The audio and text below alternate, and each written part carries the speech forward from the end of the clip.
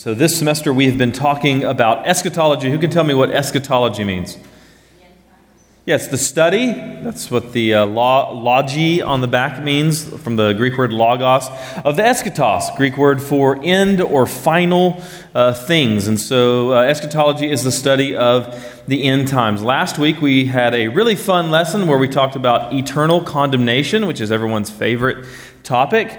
And then this week we're going to follow that up by talking about the other side of that coin, which is eternal life. And so the Greek phrase zoe aionios, and so zoe as in zoology, which is the study of living things, and so life. And then aionios, which is eternal or everlasting. And so a number of passages that talk about this you're probably familiar with. And so you go to a football game, and behind the field goal, they have John 3:16, "For God so loved the world that he gave his only Son, that whoever believes in him should not perish but have eternal life." Or a little bit later on in John 3, "Whoever believes in the Son has eternal life. Whoever does not obey the Son does not see life, but the wrath of God remains on him." Or John chapter 5, "Truly, truly, I say to you, whoever hears my word and believes in him, believes him who sent me has eternal life. He does not come into judgment, but is passed from death to life." John 17:3, "And this is eternal life, that they may know you, the one true God, the only true God, and Jesus Christ whom you have sent." Romans 6:22 through 23, "But now that you have been set free from sin and have become slaves of God, the fruit you get leads to sanctification, and its end, eternal life.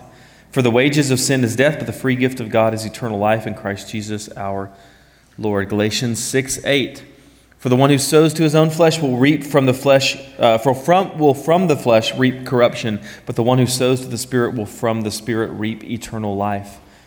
1 John 2:25, which we'll be tackling pretty soon. And this is the promise that he made to us, eternal life. And then 1 John 5:13, "I write these things to you who believe in the name of the Son of God, that you may know that you have eternal life." So you see this concept, eternal life, again, zoe aionios. You see this throughout the Scriptures, in particular in the New Testament. So what we want to talk about today is 12 things that you need to know about eternal life. 12 things you need to know about this concept as it comes up in Scripture. And I want to begin by just kind of asking this question: why does this matter? Well, the first 2 points that we'll talk about here really help us to understand why this is an essential doctrine for us to understand. That this is not merely something that is academic, something that is irrelevant, but something that is profoundly practical to our life and our godliness and holiness and so forth. And so pay attention as we go along. Again, this is not just some ivory tower academic discussion. This has profound implications for the way that you live your life. And so the first thing that you should know about eternal life is that the Bible commands us to think of it. The Bible commands us to think about eternal life. Yes, it assumes it.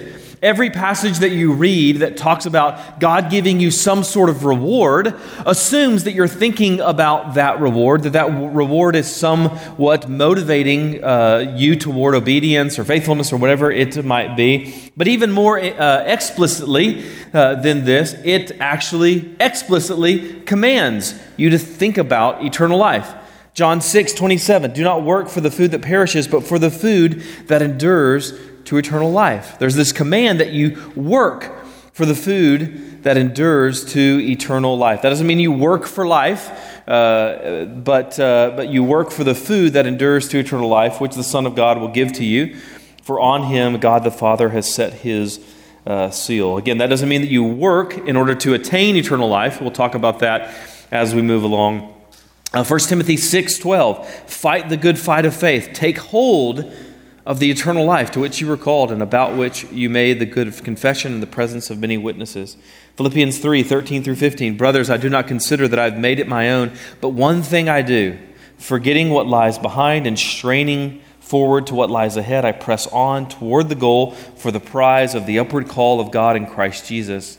Then listen to what he says here. "Let those of us who are mature think this same way.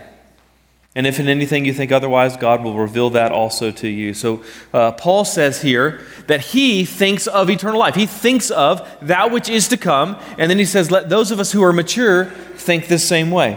Or Colossians 3:1 through 4, "If then you have been raised with Christ, seek the things that are above, where Christ is, seated at the right hand of God. Set your minds on things that are above, not on things that are on earth. For you have died, and your life is hidden with Christ in God. When Christ, who is your life, appears, then you also will appear with him in glory.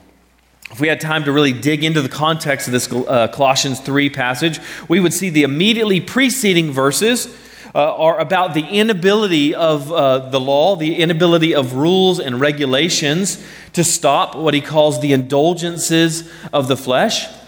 And then immediately after this Colossians 3, 1 through 4 passage, it talks about the command for us to put sin to death. And so you see this command that we would seek the things that are above, set our minds on the things above, is kind of the bridge between how you're not to put to death sin by simply obeying these rules or regulations or white-knuckling your sanctification, but you are to put sin to death by thinking of God's grace and mercy and eternal life and so forth. The way that you defeat sin is not by white-knuckling it. It's being so filled with the knowledge and love for truth that the lies of sin pale in comparison.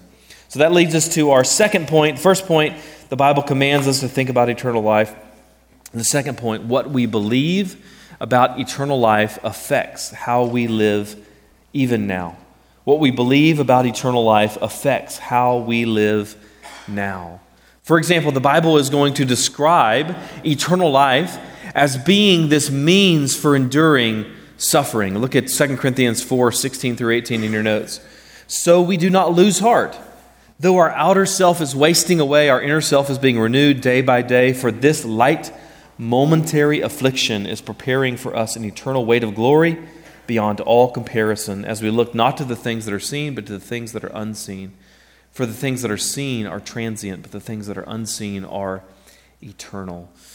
So our eschatological viewpoint, our view of the end times, is going to affect the way that we are able to endure suffering in the present. It also affects our ethics. Eschatology affects your ethics, your morality, your sanctification. Look at 1 Thessalonians chapter 5. And as we do, I'm going to read a passage, and I want you to notice how often Paul is going to transition from the imperative, that's a command of Scripture, to the indicative. That's something that's a description of what God has already done. So how faith in the future promises of God provides fuel for present obedience. So look there at 1 Thessalonians 5, 1 through 11. Now concerning the times and the seasons, brothers, you have no need to have anything written to you, for you yourselves are fully aware that the day of the Lord will come like a thief in the night. While people are saying there is peace and security, then sudden destruction will come upon them as labor pains come upon a pregnant woman, and they will not escape. But you are not in darkness, brothers, for that day to surprise you like a thief, for you are all children of light, children of the day. We are not of the night or of the darkness. So then listen to the imperative here. So then, let us not sleep as others do, but let us keep awake and be sober. For those who sleep, sleep at night, and those who get drunk are drunk at night. But since we belong to the day, let us be sober, having put on the breastplate of faith and love, and for a helmet, the hope of salvation. For God has not destined us for wrath, but to obtain salvation through our Lord Jesus Christ, who died for us, so that whether we are awake or asleep, we might live with him. Therefore, encourage one another and build one another up, just as you are doing. So you'll see here how this sort of future perspective, the future promises of God, provide the fuel for present obedience to God. Because you're not destined for wrath, therefore encourage one another in the future, in the present. Because you're not destined for wrath in the future, encourage one another in the present. Those are just a couple of examples, but we see this theme throughout the Bible. That eternal life, this future promise of God, affects our present obedience. So you might have heard it before that maybe someone claimed that someone else was too heavenly minded in order to be earthly good. But biblically, the exact opposite is going to be true. That the only people who are actually of any lasting, ultimate earthly good are those who are somewhat heavenly minded. Those who have set their mind on things that are above. By the way, this is why Christianity was one of the leading forces in stopping the slave trade, in the founding of universities originally, in the founding of most hospitals originally, and so forth. So when most people think of eschatology, They think about it only as being sort of this intense debate over things like the rapture or the millennium that we have talked about, or Antichrist, or prophecies involving the Middle East, or whatever it might be. When in reality, eschatology is really about your marriage. Eschatology is really about that problem that you have with pornography. Eschatology is really about your present obedience and your ability to endure suffering. Eschatology is about your present obedience in regards to your work, whatever it might be. Let me give you one example of that. Let's take marriage. Let's imagine, if you will, that your marriage is just absolutely unraveling. Your spouse is just the absolute worst.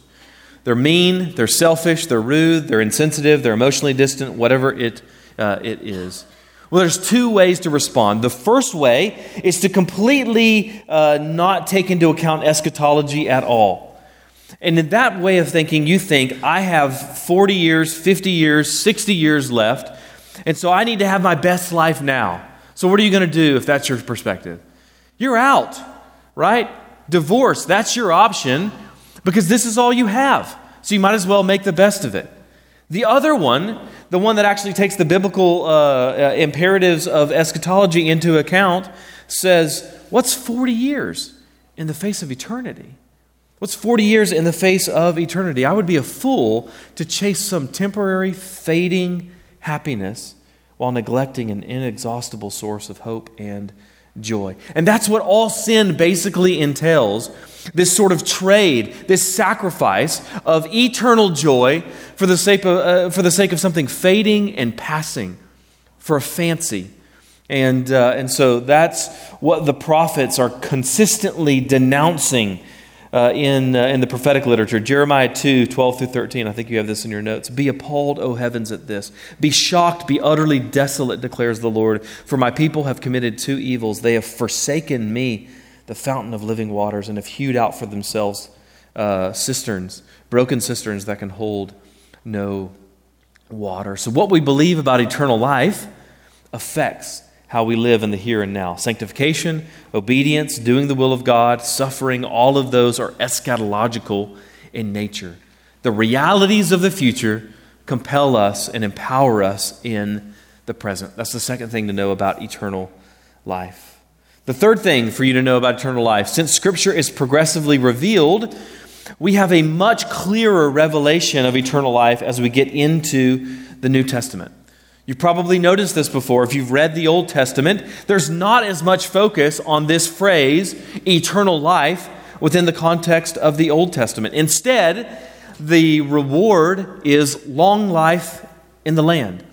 One of the things that's interesting, we've talked about this a number of times here in Theological Equipping, one of the things that's really interesting about the kind of the movement from the Old Testament to the New Testament is you see this expansion motif.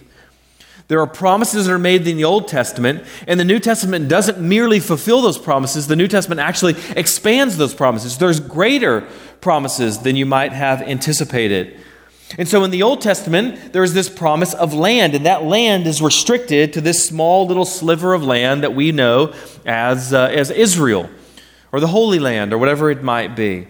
And in the New Testament, there is still a promise of land, but it's not this little tiny sliver of land, it's the entire globe.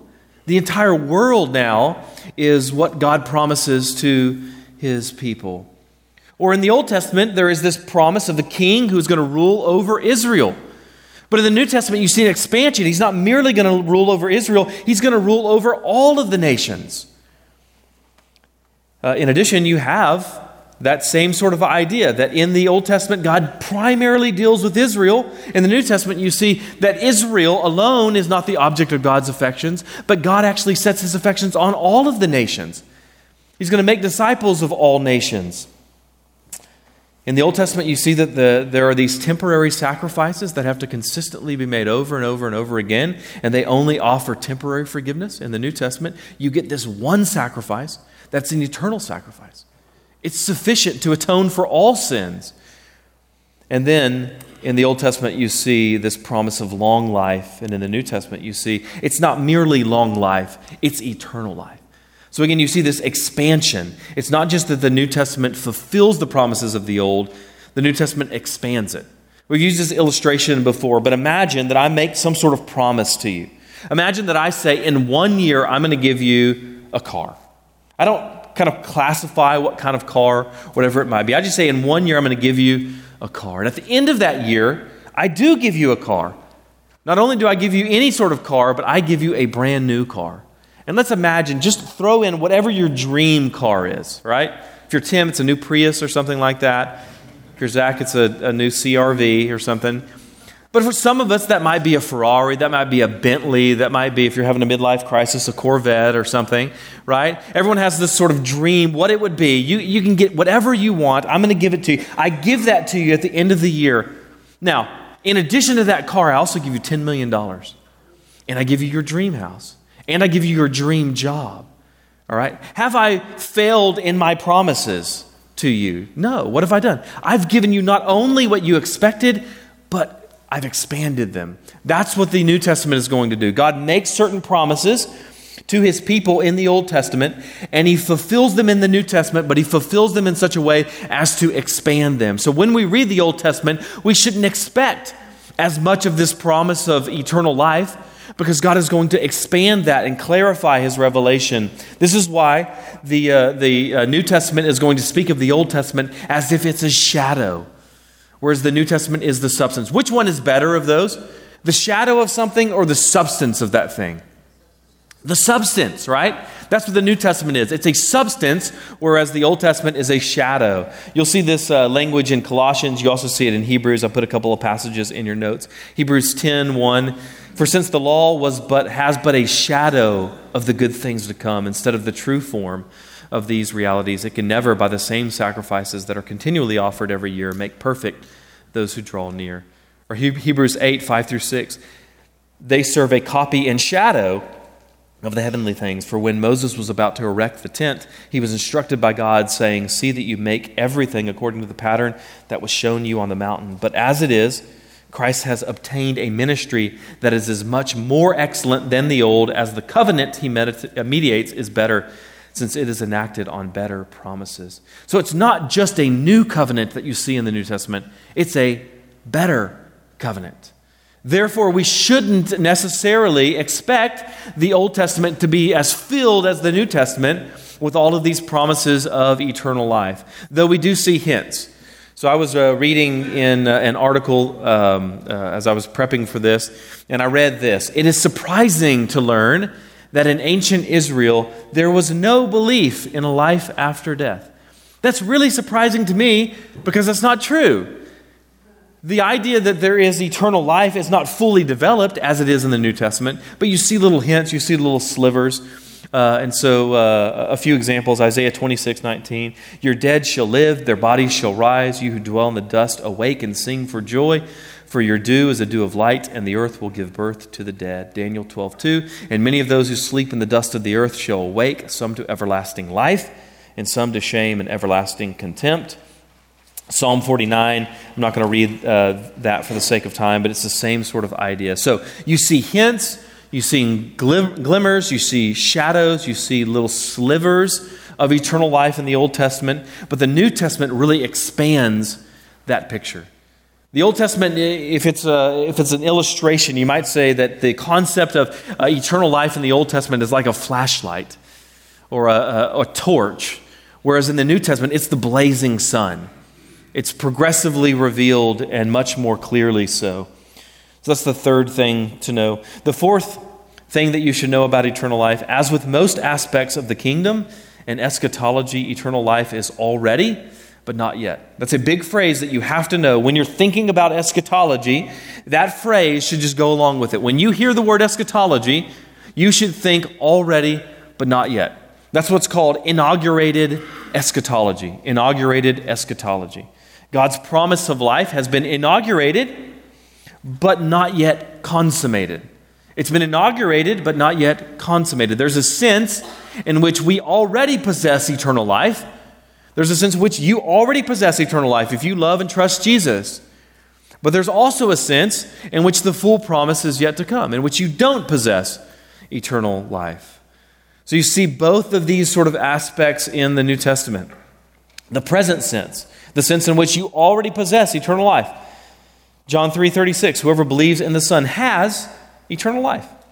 Whoever does not obey the Son shall not see life, but the wrath of God remains on him.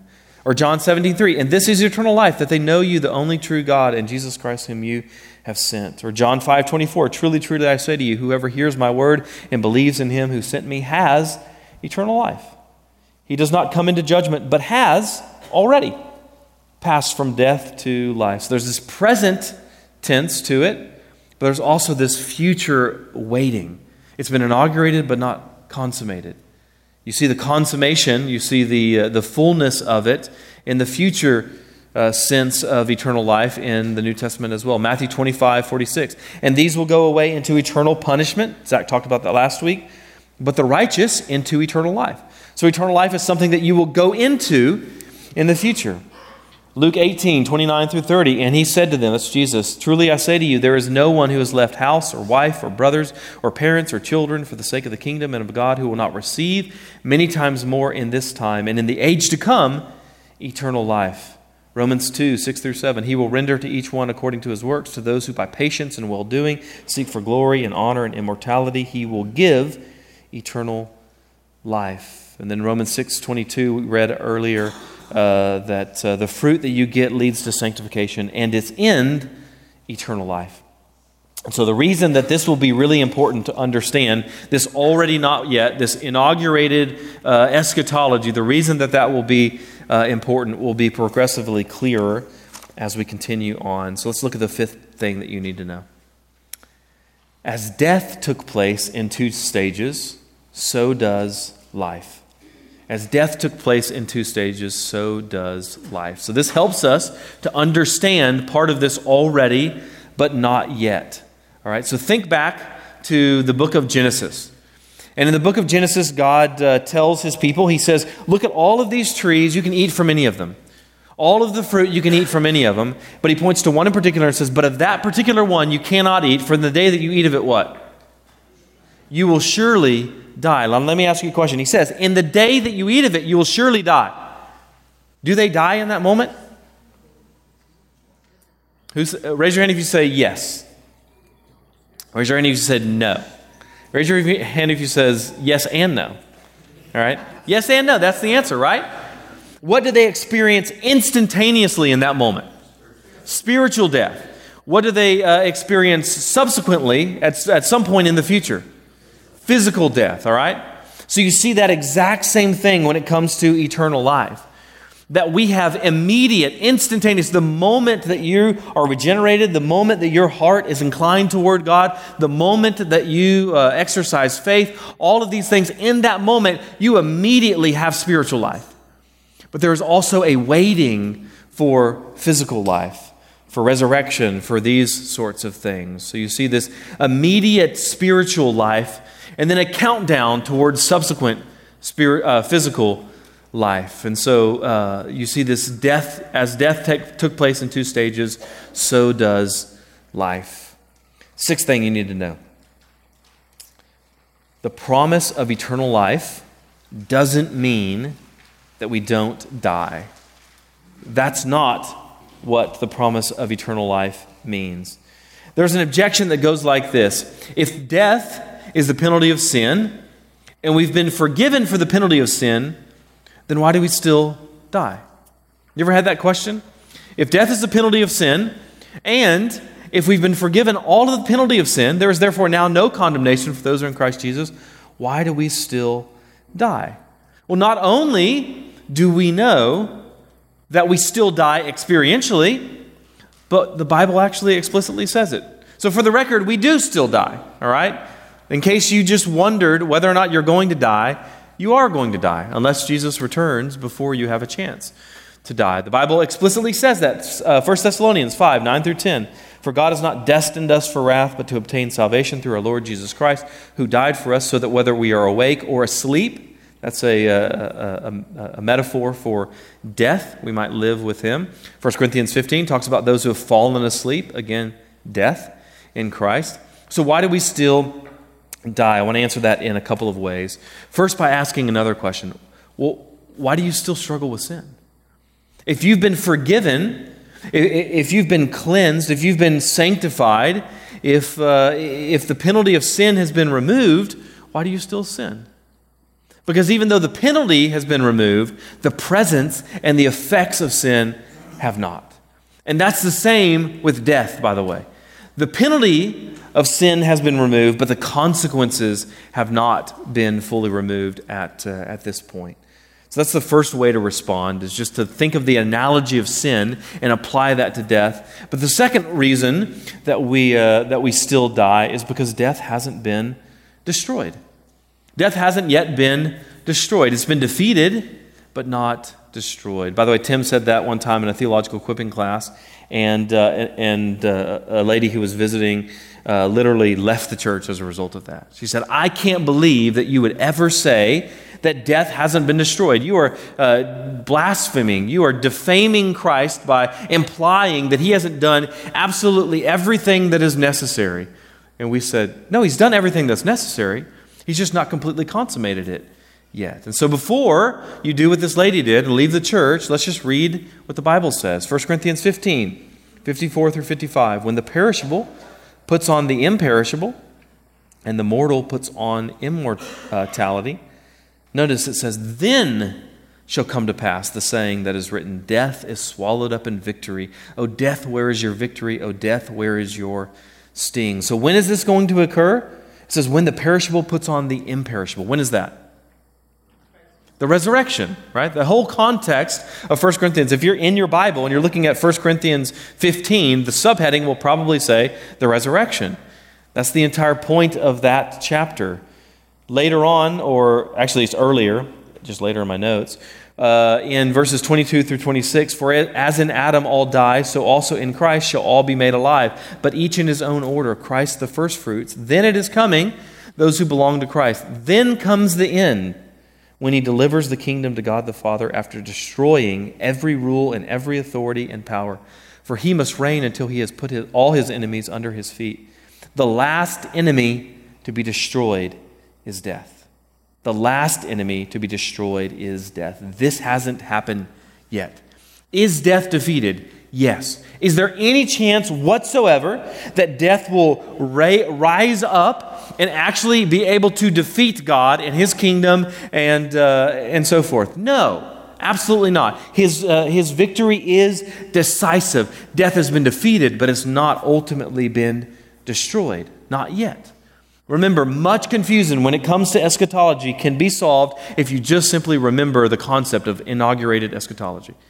Eschatology deals with the already, but not yet. Has death been defeated? Already it has, but not yet in this final decisive sort of sense. So that's the sixth thing. The promise of eternal life doesn't mean that we don't die. We'll still die. 7, eternal life concerns aspects of continuity and discontinuity. I throw that in here just because there's a lot of speculation about that. The Bible doesn't give us this sort of definitive list of all the ways that our present existence will mirror the future. But to suffice to say, there will be some aspects of continuity as well as some aspects of discontinuity. You'll still be you, but a new and improved you. We'll still live on this earth, but a new and improved earth. What will you look at like? I don't know. Somewhat like you, but better, whatever that means. No clue what that really means. Here's why I bring that up, because a lot of the questions that you and I might just innately, naturally have are related to the degree to which there will be continuity and discontinuity. Will I have a family? Will I know my family? All of these sorts of things. And the Bible really is relatively silent on a lot of the questions that you and I might ask. Will I have my dog for eternity? Probably not. Will I have my cat? Definitely not. There's no cats.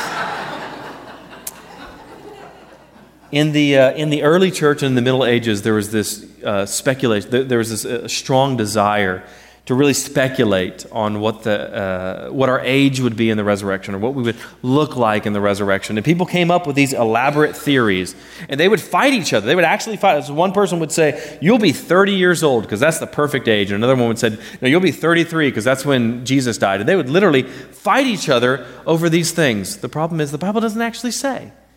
And so why are we speculating on things that we don't need to know and the Bible doesn't clarify? And so I'll be Jeff in the eternal life. Just a different Jeff. Tim will still be Tim, but without diabetes and not needing glasses and so forth. There will be some element of continuity, also some element of discontinuity.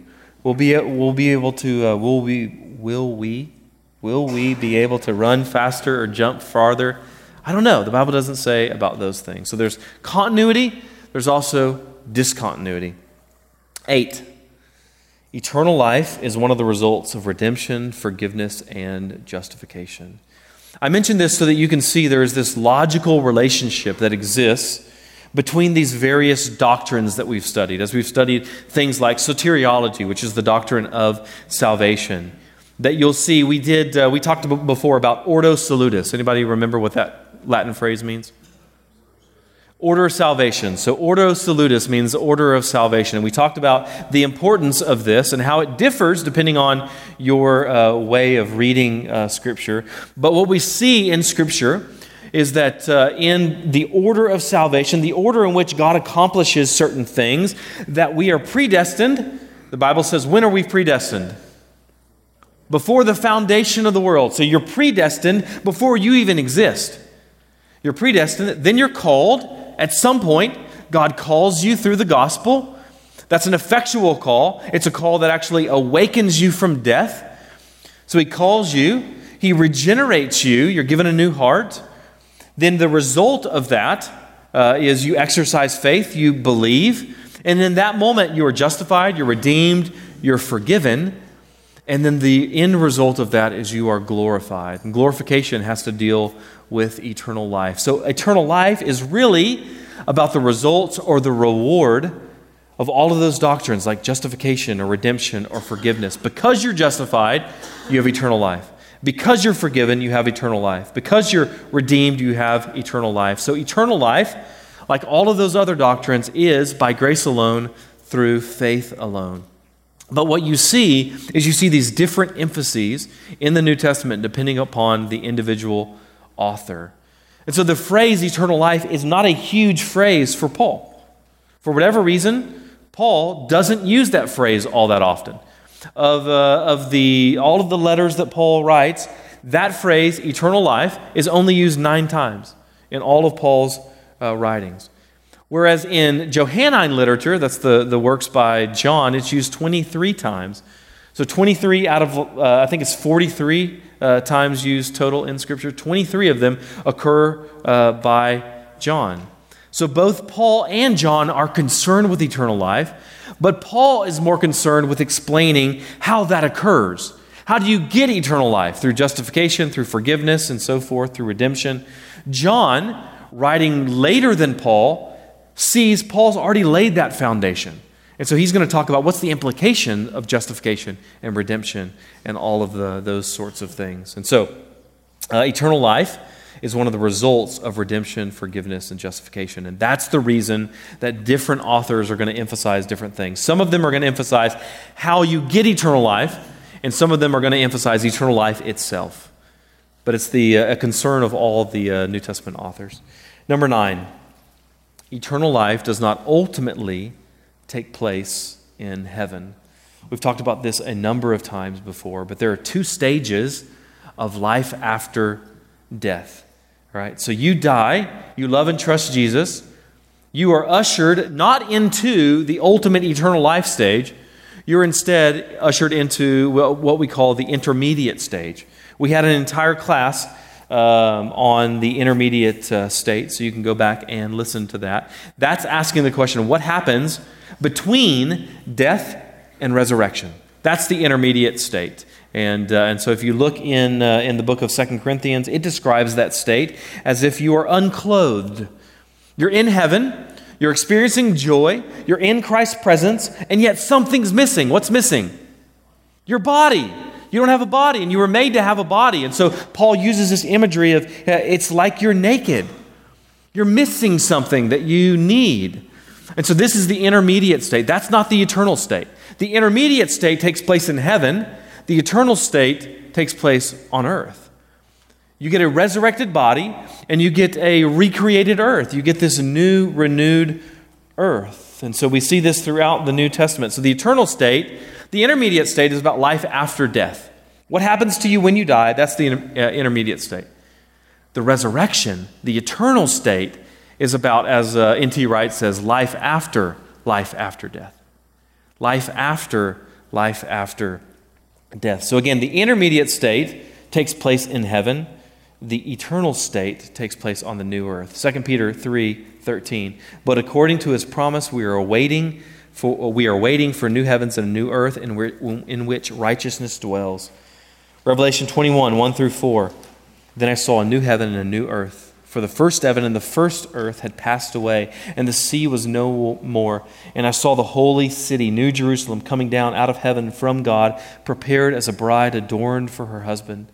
And I heard a loud voice from the throne saying, Behold, the dwelling place of God is with man. He will dwell with them, and they will be his people. And God himself will be with them as their God. He will wipe away every tear from their eyes, and death shall be no more. Neither shall there be mourning, nor crying, nor pain anymore, for the former things have passed away. Again, going back to the previous point, you see aspects of continuity and discontinuity. There's life, but it's different than our current experience of life. How so? You have eyes, but there's no tears. God dwells with man, but not in a temple. You see all of these elements of continuity and discontinuity. So there is continuity and discontinuity between there's a heaven and there's an earth, but it's a new heavens and a new earth. So lots of aspects of our current life, lots of the things that plague us, lots of the things that we associate with life now. When we think of the word life, lots of those elements won't be in the eternal state. There's no tears, there's no death, there's no mourning, there's no crying, there's no pain. That leads into the next point, which is that eternal life is both quantitative and qualitative. Eternal life is both quantitative and qualitative. By quantitative, you might notice the word quantity there. I mean that the adjective aionios, which is eternal, that word asks the question, how long? That's an aspect when we're talking about eternal life. We're asking the question, how long? And the answer is eternal, everlasting. All right? The word aionios, you might even kind of be able to hear the English word eon in there, and so that's related to that. We get the English word eon from aionios. The word eon refers to 1 billion years in astronomy, but in Scripture, it's not just 1 billion years; it's 1 billion times 1 billion, cubed to infinity, or whatever it might be. All right. In fact, the word forever that you encounter is always, almost always, aionios. And so it's not merely translated as eternal. Oftentimes, if it's used in and of itself and not just as an adjective modifying zoe or life, it's going to be translated as forever. A lot of the places where you just see the word forever is the Greek word aionios. The phrase forever and ever that you see, like God is going to be praised forever and ever, that is literally tous aionios, or tous ionos, ton ionon. It's from ages to ages, aionios to aionios. So that's the quantitative, that the adjective eternal asks the question, how long? How long will you be in this life? And the answer is eternally. It's everlasting, it's never ending, it's infinite. So that's the quantitative aspect, but that's not all that the word signifies. It has both denotative and connotative elements. You familiar with these words? Denotative refers to what? It's what the word actually means. Connotative is what it implies. All right? And so denotatively, the word just means everlasting. But connotation, the connotation that we see in Scripture, is not merely that this word is concerned with the quantity of our life, but also the quality of our life. It denotes a length of time, but it connotes a quality of life. That's what qualitative means. Quantitative asks the question, how long? Qualitative asks the question, how good? Or what type? You see both in a definition I found in a Bible dictionary that says eternal life is this: life at its best, having infinite duration, that's quantitative, characterized by abiding fellowship with God, that's qualitative. So you see both of those there. Here's why this is important. There's a number of reasons. I'll just give you a couple. If it just refers to a length of time, if all we mean by eternal life is that life as we know it goes on eternally, if that's all we mean by it, then unbelievers have eternal life. We talked about last week how we don't see the concept of annihilation in Scripture, that there is eternal condemnation. So if unbelievers live in eternal conscious torment for eternity, then they have eternal life. If that's all that we mean by the phrase eternal existence. And so we read a quote last week by Herman Bavinck that says, life in Scripture is never mere existence, and death is never the same as annihilation. So that's one of the reasons that it's important to recognize that it's quantitative and qualitative, is because it helps us to distinguish the eternal existence of unbelievers with the eternal existence of believers. But another reason is because this provides the fuel for our anticipation. This should provide hope. This should provide excitement. This should provide anticipation for us. I don't know if you were like me, but when I was a kid, I would think about the idea of eternal life. I'd be lying in bed and I'd think about this and I'd get sick to my stomach. Like literally, I'd start to feel like my stomach is in knots. Why? Because first off, there's something about eternity that just kind of hurts the mind. All right? We're finite beings, and just thinking about infinity hurts. Like if you think about counting to infinity, you're never going to get any closer than when you first began. That's one of the reasons, because the concept of infinity just kind of hurts the mind. The second one, the reason that this made me so sick, is because I didn't really love God at that point in my life. I wasn't regenerated until I was 23. But third, I've always struggled with melancholy. I've always struggled with depression. Some of you know that's part of my testimony. So the idea of eternally existing in that state of depression and melancholy just made me more depressed, right? So it might be tempting to get bored. It might be tempting to get depressed by the idea of eternity. If it's only quantitative, then why not? Think about the average attention span. What do you think it is? I don't know, a couple of minutes, maybe 30 seconds. Some of you have already turned out, right? Tuned out, I think that's what I was trying to say. All right. So if your attention span is 5 minutes, or let's say you're just very, very gifted, and your attention span now is 3 hours. All right. Think about 500 trillion years, and then another 500 trillion years, and then another 500 trillion years. And so that seems a bit redundant. That seems a bit repetitive, especially when you consider that after 500 trillion days, you still have an infinite number of days ahead. We sing that when we sing Amazing Grace, right? When we've been there 10,000 years, bright shining as the sun. What's the next line? We've no less days to sing God's praise than when we first begun.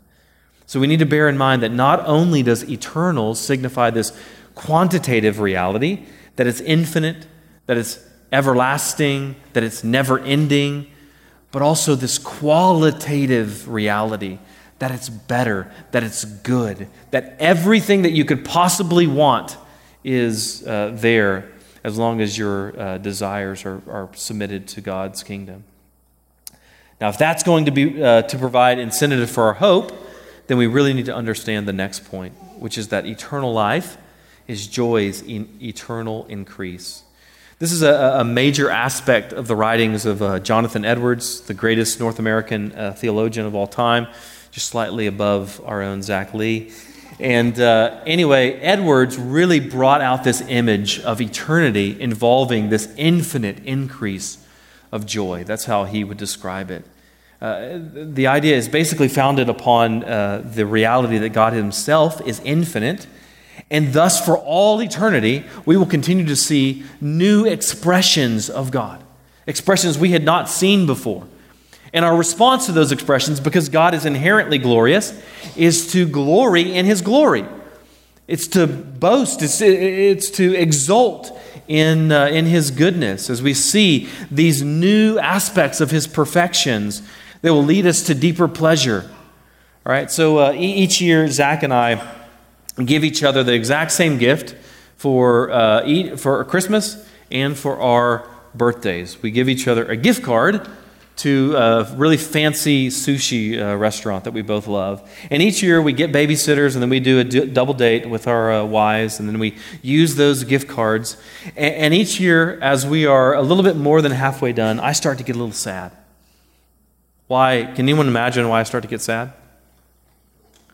Because I realize it's almost over, right? I'm starting to run out of room in my stomach, or I'm starting to run out of money, or whatever it is. And so I start to get sad. I know I'm not going to do this again for another year. And so there's a sense in which there is this sadness. Even as I am partaking of something that I really love, there's a sadness that begins to creep in. Eternity is not like that. There is no end. Imagine you're hiking up a mountain, and just before you reach the pinnacle of that mountain, and you think, this is it. This is the apex. I've reached the climax. There is no more pleasure. There's no more joy to be found. You start to reach the top, and you see there's a higher mountain off in the distance. And then you begin to climb up that. And just before you reach the top, and you think, this must be it. Surely there is no more pleasure, no more joy to be found. You see another mountain off in the distance that's even higher. And that goes on into eternity, unending, inexhaustible, infinite, ever-increasing pleasure, joy, happiness, and satisfaction. So eternal life isn't only the absence of things like death and sorrow and mourning and pain, but it's also the presence of joy and pleasure. Psalm 16:11, you make known to me the path of life. In your presence there is fullness of joy. At your right hand are pleasures forevermore. That leads us to the last point, which is that living forever is not the ultimate goal. Living forever is not the ultimate goal. It's the penultimate goal. If you don't know what the word penultimate means, it means the second highest thing. It's the penultimate goal, but it's not the ultimate goal. So let's do a quick thought exercise. I want you to imagine heaven, or actually the new earth. I want you to imagine, and you can go with it wherever your mind wants in terms of all the things that you would have there. All right? So if you really want to imagine that your spouse is there, your kids are there, your dog is there, even your cat is there. For this illustration, you can use that. All right? You have this huge mansion. You have the biggest screen TV, and it's just nonstop Cowboys games or Redskins games or whoever it is that you like. You have everything. Just go wild with it in your imagination. You have everything that you could possibly want, but God himself is not there. Would you want that heaven? How you would answer that reveals something about your heart and your hope and what you actually treasure, what you actually desire. Is it that you just desire to get out of hell, or is it that you actually desire to be with God? Because those are different things. An unbeliever doesn't want to suffer in hell, but it takes a believer, it takes someone who has a regenerate heart to actually want to love God and to be with God and so forth. What makes eternal life so good is the presence of God. That's the ultimate goal. As John Piper would say, the greatest good of the gospel is that you get God. That's the good news of the gospel. Not that you get out of hell. As good as that is, the reason that it's good to get out of hell is because you get into heaven, and the reason that it's good to get into heaven is because that's where God is. That's the whole idea there. He is the treasure. He is the goal. The reason eternal life is good is because eternal life is with God. So I want to close by reading again this picture of eternity, and as I do, Zach can prepare to come up for questions. So a picture of eternity we read before a little bit ago in Revelation 22. And as I do, I want you to notice something. We've talked about this before, this little bitty phrase buried right in the middle of this depiction of our hope. This little phrase you might just casually skim over. You might dismiss it. You might not even notice it, and yet it's our ultimate hope right there embedded in the middle of this. See if you notice it. Revelation 22, 1 through 5. Then the angel showed me the river of the water of life, bright as crystal, flowing from the throne of God and of the Lamb through the middle of the street of the city. Also on either side of the river, the tree of life with its 12 kinds of fruit, yielding its fruit each month. The leaves of the tree were for the healing of the nations. No longer will there be anything accursed, but the throne of God and of the Lamb will be in it, and his servants will worship him. They will see his face, and his name will be on their foreheads, and night will be no more. They will need no light of lamp or sun, for the Lord God will be their light, and he will reign forever and ever. Did you notice it?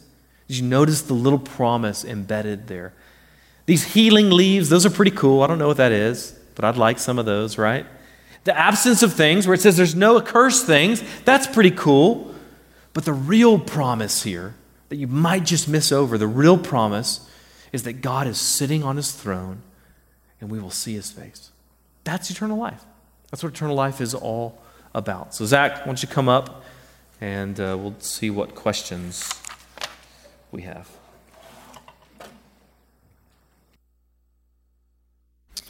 All right, we have a bunch of questions. So again, if we don't get to your question, send us an email. We are happy to answer it that way. So we'll only be able to do a few of these. These are really good questions. The first one is this. If we will be given a new physical body, but God will remain spirit, will we be able to actually see God? Will Jesus be with us bodily, in spirit, or both? So let me mention a few things on that and what the church has traditionally held on that question. So Jesus remains incarnate, okay? So he will always be incarnate. He is God and man, and he will remain God and man, so seeing his body is no problem. The church has traditionally taught, though, that you cannot see God with your physical eyes because God is not material. What does a Trinity look like? What does infinity look like, right? The New Testament says this explicitly, that it calls God something that no one has ever seen or can see. It will say things like that he is invisible, dwells in unapproachable light, etc. So I think the idea, and this is what the church has traditionally called the beatific vision, the idea is you will somehow experience God's glory, though you cannot see, for example, the Father with your physical eyes because he doesn't have a body. Now let me give you an example that I think is really helpful in Scripture of this. So this comes from 2 Corinthians 3:18, and it says this, "And we all, with unveiled face, beholding the glory of the Lord, are being transformed into the same image from one degree of glory to another, for this comes from the Lord who is the Spirit." So notice that the Bible just said, we're beholding God now. We are beholding the glory of the Lord with unveiled face now, yet nobody here sees God with our physical eyes. So notice the Bible is talking more about an experiencing of God, more of a seeing God with your soul, if you want to say it that way. You'll certainly be able to see Jesus because, again, he has a human body. But that's traditionally what the church has held. God, when God appears in the Old Testament, notice you don't actually see God. The New Testament's very clear on this. You see a symbol. You see a flaming pillar. You see a smoking pot. You see a mountain with storms on it, but you cannot see God's essence because God is invisible and he is everywhere. But anyway, so you will continually behold the glory of God, but don't think of that as the same way that you think of me seeing you with my physical eyes or something like that. But other comments? Oh, just to reiterate what you said, that Jesus is eternally united with humanity. And so there is a thought that a lot of Christians have, just because they haven't thought about it, so before the incarnation, Jesus is fully divine. Absolutely agree with that. In the incarnation, Jesus is fully God and fully man. They absolutely agree with that. But then they kind of think that now that he's resurrected, he's just God again. But he's not man. And that's not what the church has ever held. That's not what Scripture teaches. The Scripture teaches that now, since the incarnation, that he has fully united himself to humanity and that he is going to be, for eternity, fully God and fully human. And so if you have questions on that or whatever it might be, please come and see us because that's a very important thing to recognize that is a finer point that sometimes modern evangelicals don't recognize.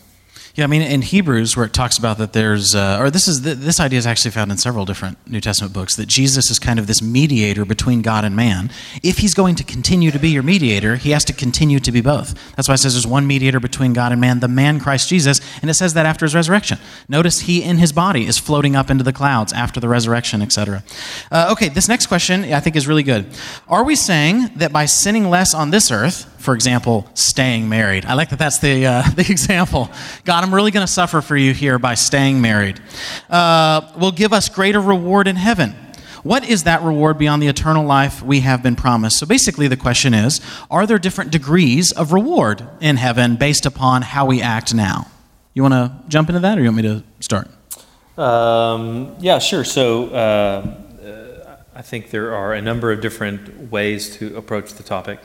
I think what you want to do is you want to avoid the idea that the rewards would be kind of like some people have a full water bottle, and some people have half full, or people have a quarter full, or something like that.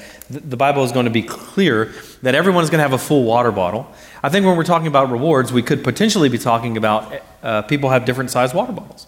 And so your capacity is increased as you are faithful in this life. There has to be some connection between the things that you do in this life and the things that come in the next life, but that connection cannot in any way have to do with meriting or earning salvation or anything like that.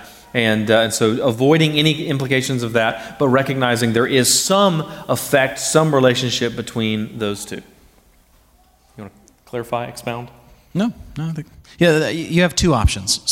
When Jesus says, if you do this, great will be your reward in heaven, or one will have, great reward in heaven. There's two ways that people traditionally take that. One is to say there are differing degrees of reward in heaven based upon how you've lived. So everybody's happy. The problem is not like you have a bigger mansion than me and I'm jealous. That's not the idea. The idea is that there is some benefit and reward in heaven. Conversely, and this goes back to Augustine, that there are different degrees of punishment in hell. Somebody who doesn't know Christ is going to hell, but the devil will experience more pain than that person.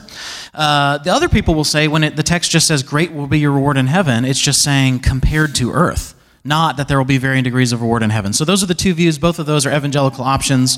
I think the example Jeff gave is really helpful, the idea that...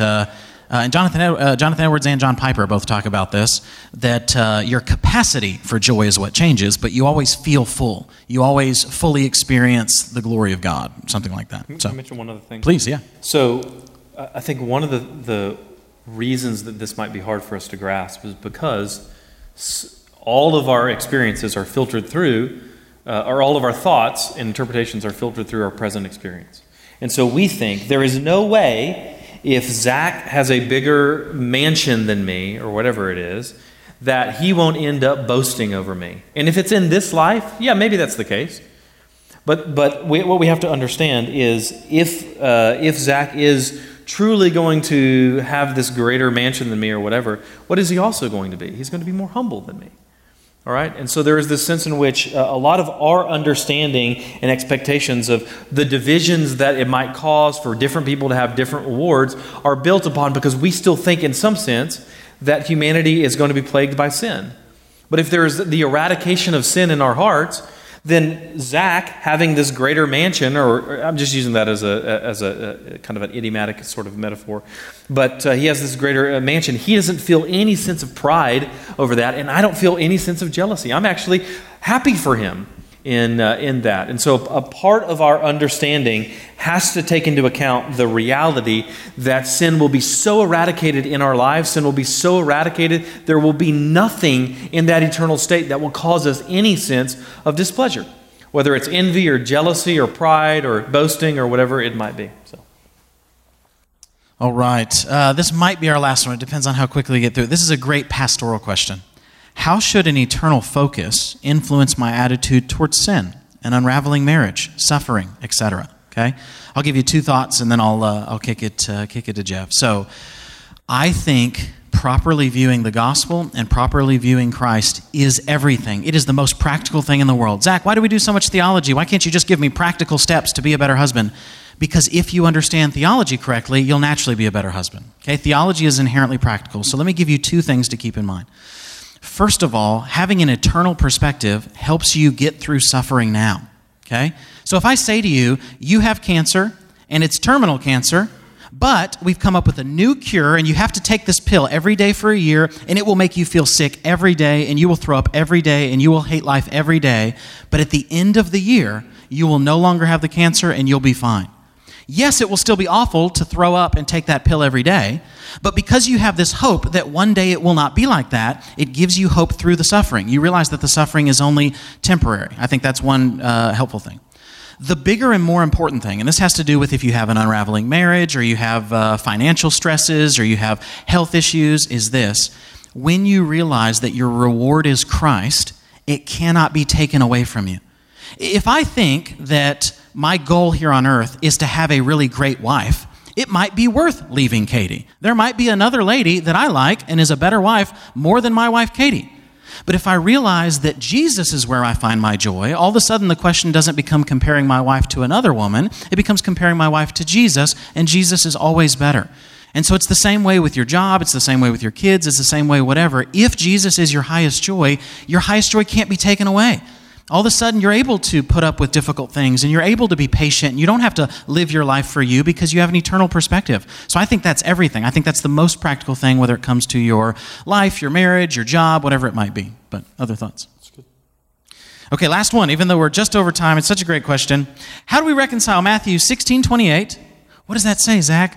With the fact that we are not to die. Here's what it says. Truly I say to you, there are some standing here who will not taste death until they see the Son of Man coming in his kingdom. We're not saying that they won't taste death ever. Those people died. When Jesus says there are people here in front of me that won't taste death until the Son of Man comes in his kingdom, guess what? Jesus already came in his kingdom. His resurrection is when he comes in his kingdom. Remember that the end times, we have a tendency to read that passage as just the second coming. And then it gets confusing. It's like Jesus is lying. There are people here that won't die till I come back more than 2,000 years later. That's not what he's saying. He's saying there are people here who won't die until they see me come for the first time. They see me inaugurate my kingdom. They see me in the resurrection and the ascension and giving of the Spirit and all these kind of things. Those people will not die. But let me be clear, those people are dead now. And so we will still die short of the second coming of Christ. It's only if you're alive during the second coming that you don't die. But anyway. Yeah, I would just add, sometimes you see the phrase taste death, and sometimes it refers to spiritual death, and sometimes it refers to physical death. And so you have to just wrestle with the context, which one the author is intending. So you and I will never taste spiritual death. If you love and trust Jesus, you will never taste spiritual death. But if Jesus tarries, then every one of us will taste death in the physical sense. But the authors of Scripture don't use that phrase the same way throughout. So as we always say, words don't have meaning, phrases don't have meaning independent of the context. Context is always going to help us understand what is meant. Is it meant there, you will not taste physical death, or what is it meant there, you will not taste spiritual death? So you have to look at that individual text. That's it? You want to pray? You want me to pray? Okay.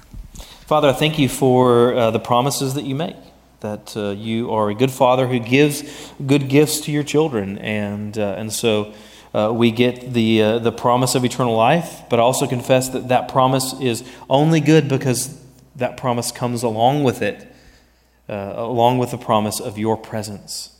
And that you will dwell with us, that we will see your face, that there will be no mourning or crying or suffering or pain or anything accursed.